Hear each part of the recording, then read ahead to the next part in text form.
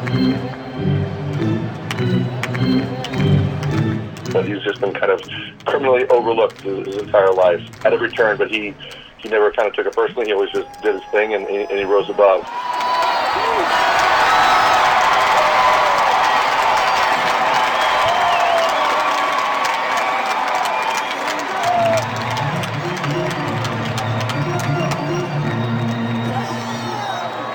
Welcome to episode 198 of Alberta Dugout Stories, the podcast. I'm Joe McFarland.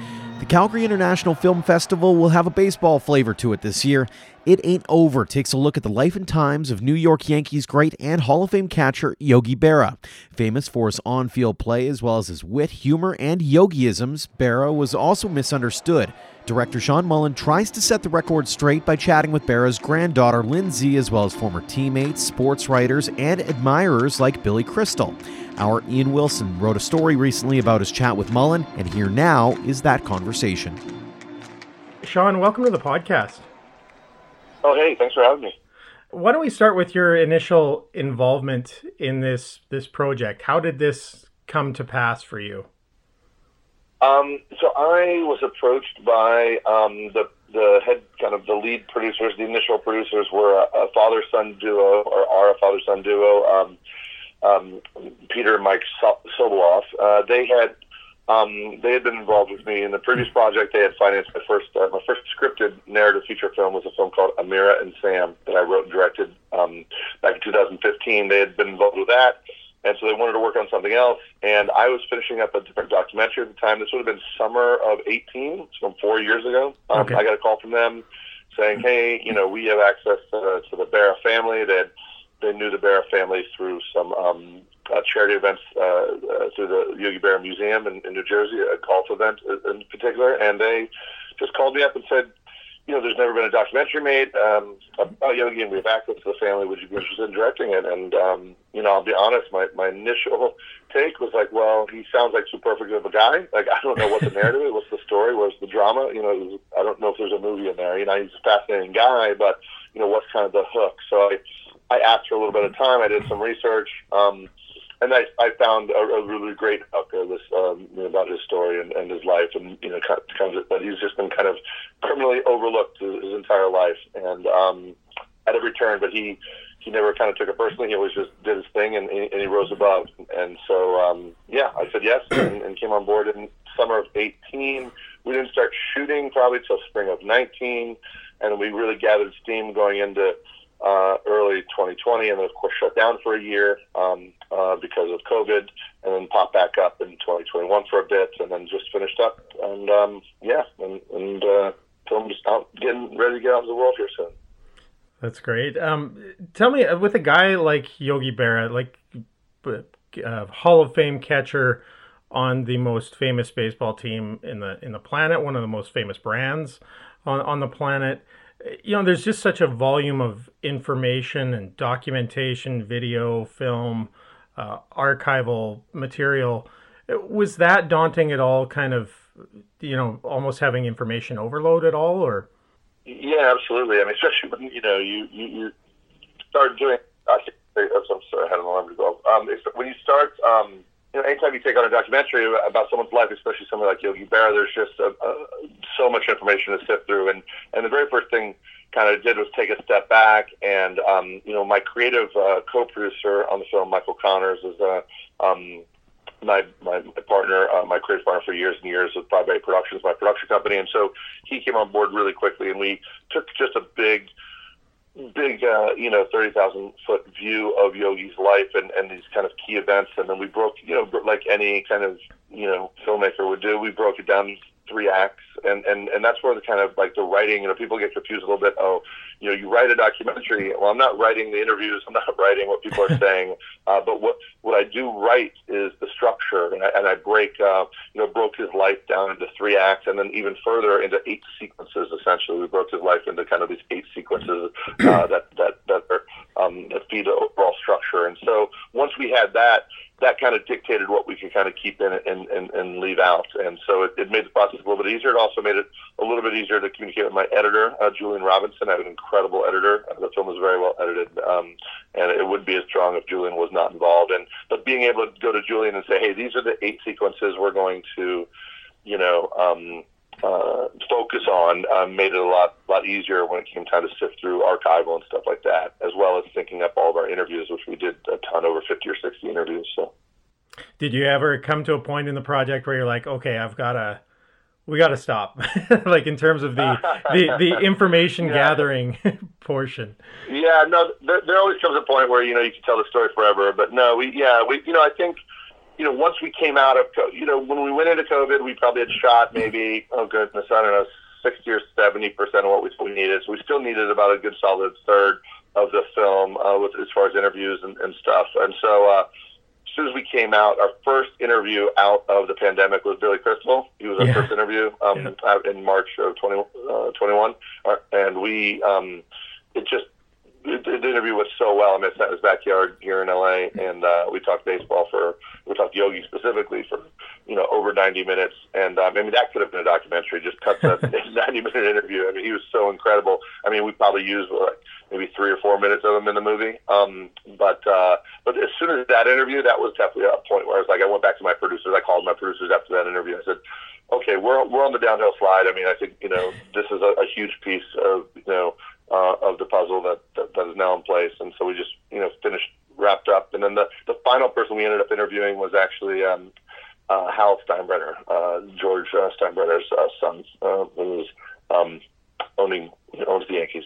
I was in some of the research I did, I found it interesting that, Steinbrenner was one guy who issued a public apology to Yogi, which seemed very un-Steinbrenner-esque. No, it was rare, but there was a lot of pressure. DeMonish was putting pressure on him, and we get into it in the film. But it's not something. It's not some people like Steinbrenner weren't known to admit they were wrong. So so I think there's some undercurrents of kind of the current political climate as well, where there's a kind of a good feeling in that moment. Yogi was such a celebrity and a cultural figure. Like you just say the name Yogi, and I think most people know exactly, where you're going with that.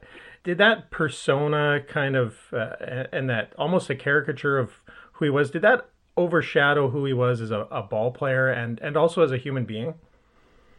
Well, yeah, I mean, that was really the end, that was kind of the real engine that we got a hold of very early to help drive our narrative, is this idea that his personality overshadowed what he did on the diamond. I mean, he was an incredible baseball player. I mean, not just the 10 World Series rings, but, just, 7 years, and there's a stat that's not in the film, and so I like to say it, when I'm talking about the film, but, 7 years in a row, he finished in the top 4 for MVP voting. That's only happened one other time in the history of baseball.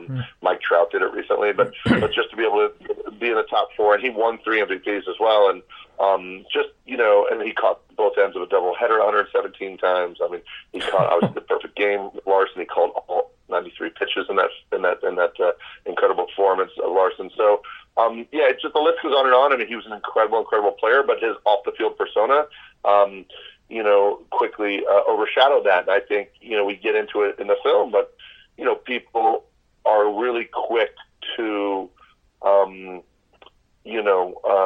misinterpret people who are funny as being not good. It's hard to be both funny and good. The Oscars aren't given to comedies, right? It's got to be drama. It's got to be serious. You can't be both funny and good. And there's something really fascinating in there for me as well. And this is where it tapped into my background. And I was a stand-up comedian, but also I had gone to West Point. I was a captain in the Army, and I was a first responder at Ground Zero, but I was doing stand-up comedy at night. And I've always had a very dual kind of, I've been hard to put into a box, and I think Yogi is very difficult to put into a box and to categorize. And I think that's something that the film, I think we did. I'm proud of pulling that out. Were you aware of his military background entering the project, and also, I mean, you would have been aware of his comedic quips and sayings, the Yogiisms. that would have appealed to the comedy side. But were you aware of his military service, and was that something that attracted you to the project as well? Yeah, absolutely. No, the fact that the fact that Yogi, had a signed contract in hand to play professional baseball with the Yankees, and said, you know what, I'm actually going to take a break here. I'm going to serve my country and go off and fight war, not just any war, but World War II, and not only anywhere, but on the front lines, and not only on the front lines, but on D-Day in Normandy. I mean, it's just his life is so full of these moments that almost feel unbelievable. But yes, I did know a little bit about his service prior. It was something that drew me to it, but I didn't know the depths of kind of what he did and what he was involved with until we got deeper into the project. He seems like such a happy-go-lucky, positive guy throughout his entire life, but he did face adversity. Definitely in the pursuit of baseball and playing baseball from his own family. How did you view how he handled adversity? I think it's pretty straightforward. He had a really strong moral center, a very strong moral code he lived by. He was happy-go-lucky a lot, and yes, he was easy to get along with, go along. But if you crossed him, or if you did something wrong, or if you didn't do the right thing, he didn't have any patience for it. He didn't have any time for it. So he was just a guy who constantly made the right decisions and was always on kind of the right side of history, so to speak. And whether that was desegregating baseball, or whether it was standing up for his value with Steinbrenner, or whether it was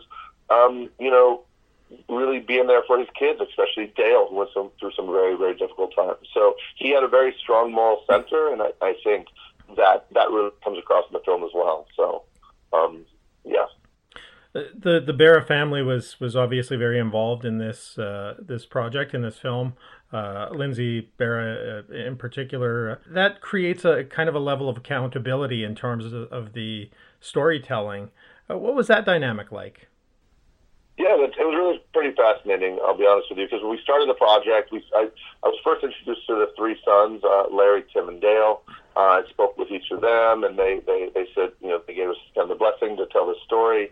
And then they said, we had to meet Lindsay, and Lindsay is the oldest grandchild of Yogi, and her father's Larry, the oldest son. And so started talking with Lindsay, and she was really great. We interviewed her. She gave us a tour of the museum, and she was just going to be another talking head in the film. That was the initial plan. She was never intended to narrate or anything like that. But the more we spoke with her, or the more we got to know her, I'd say about a third of the way through the project, I just went to my producers and said, hey, we've been talking about, getting a narrator for this film. And we were looking at something like Billy Crystal or somebody with a, kind of a big kind of Hollywood name to narrate the film.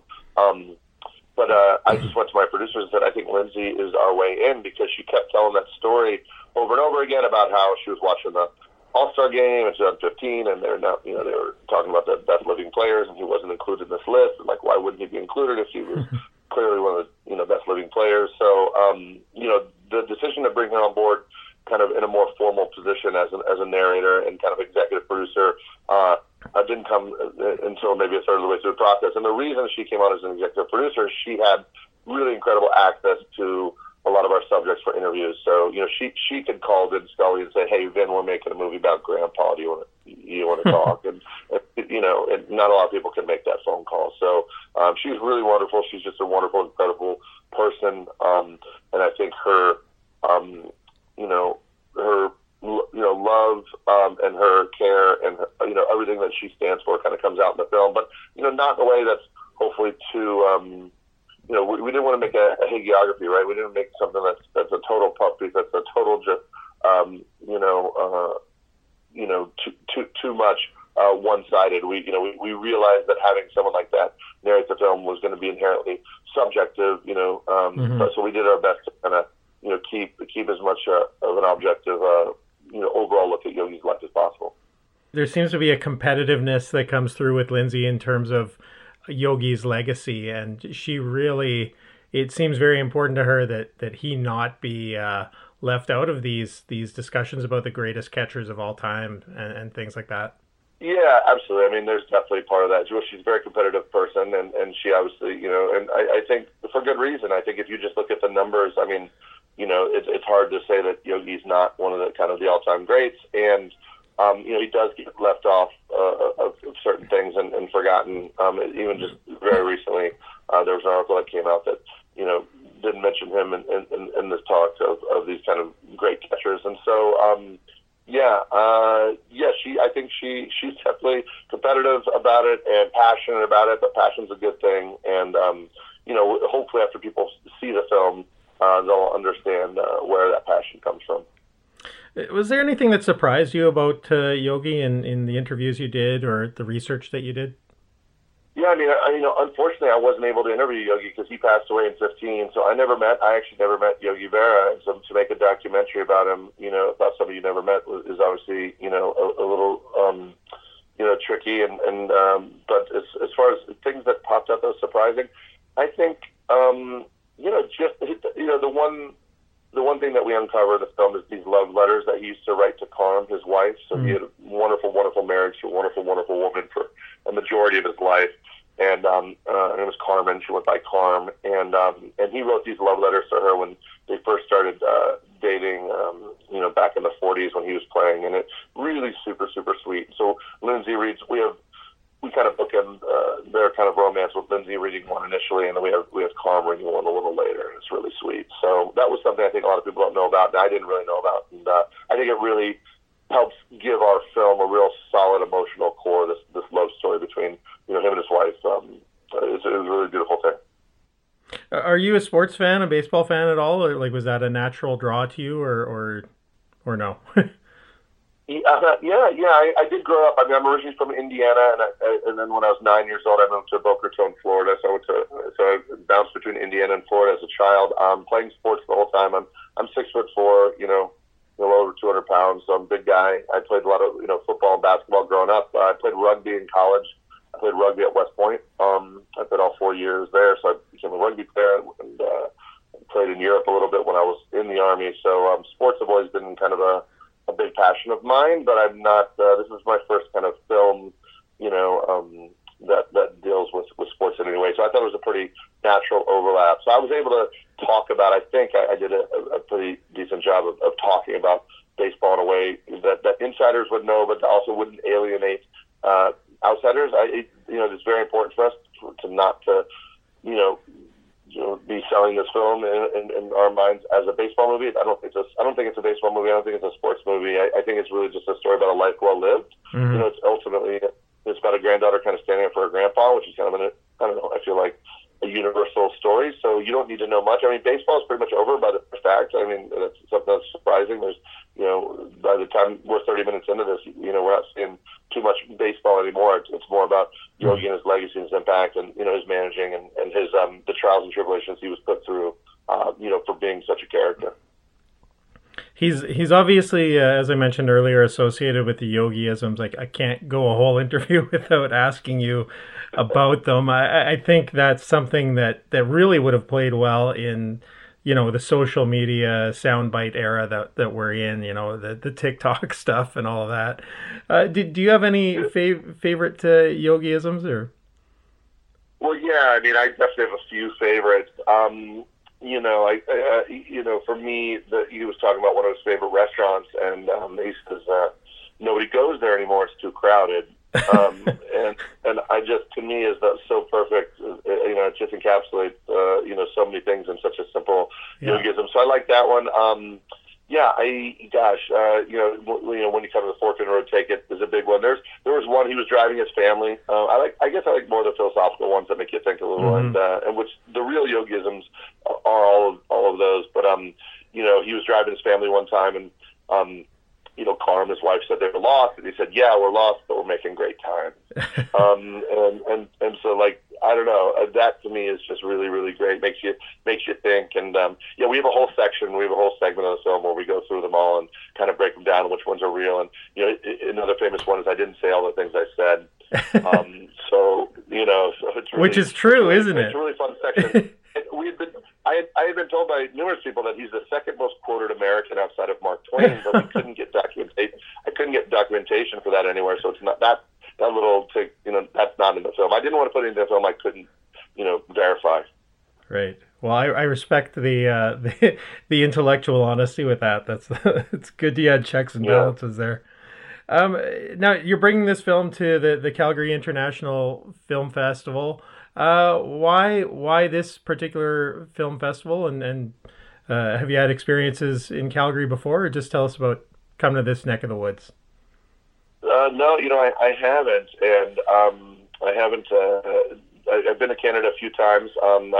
The film premiered at Tribeca Film Festival in New York in June, and then went to Nantucket, and we won the two top awards at Nantucket, the Best of Fest award as well as the Audience Award. And now we're slated to play a bunch of festivals this fall, and then it'll be released probably, most likely, it's not official yet. We've got some interest from some key distributors, which is exciting, and so we're negotiating a distribution deal as we speak, and so hopefully it'll be distributed in early 2023.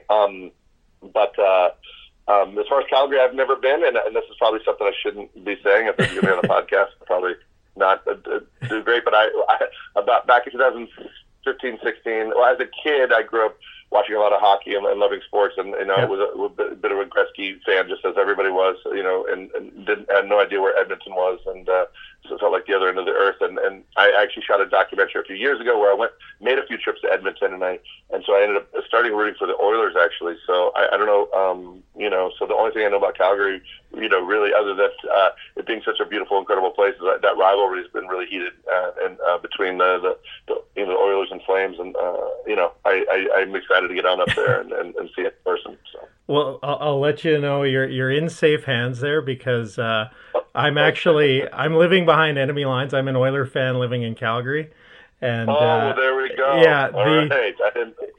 Wow. I hope I didn't out you there. But, no. Yeah. I fly that flag. I like the banter that comes along with that. But no, the guy that I co-created Alberta Dugout Stories with, he's a Flames fan, so we balance each other out that way. Oh, that's great. Yeah, I don't know, something about the Oilers. I've been rooting for them ever since 17. So that's 4 or 5 years. I know I live in LA. I mean, the Kings are here, but I don't know. There's something about that team and Connor McDavid. And I don't know. They've been really fun to root for. So, but I know Calgary is obviously incredible, and I'm excited to get up there. I heard it's gorgeous. So I'm going to try to make it out for it.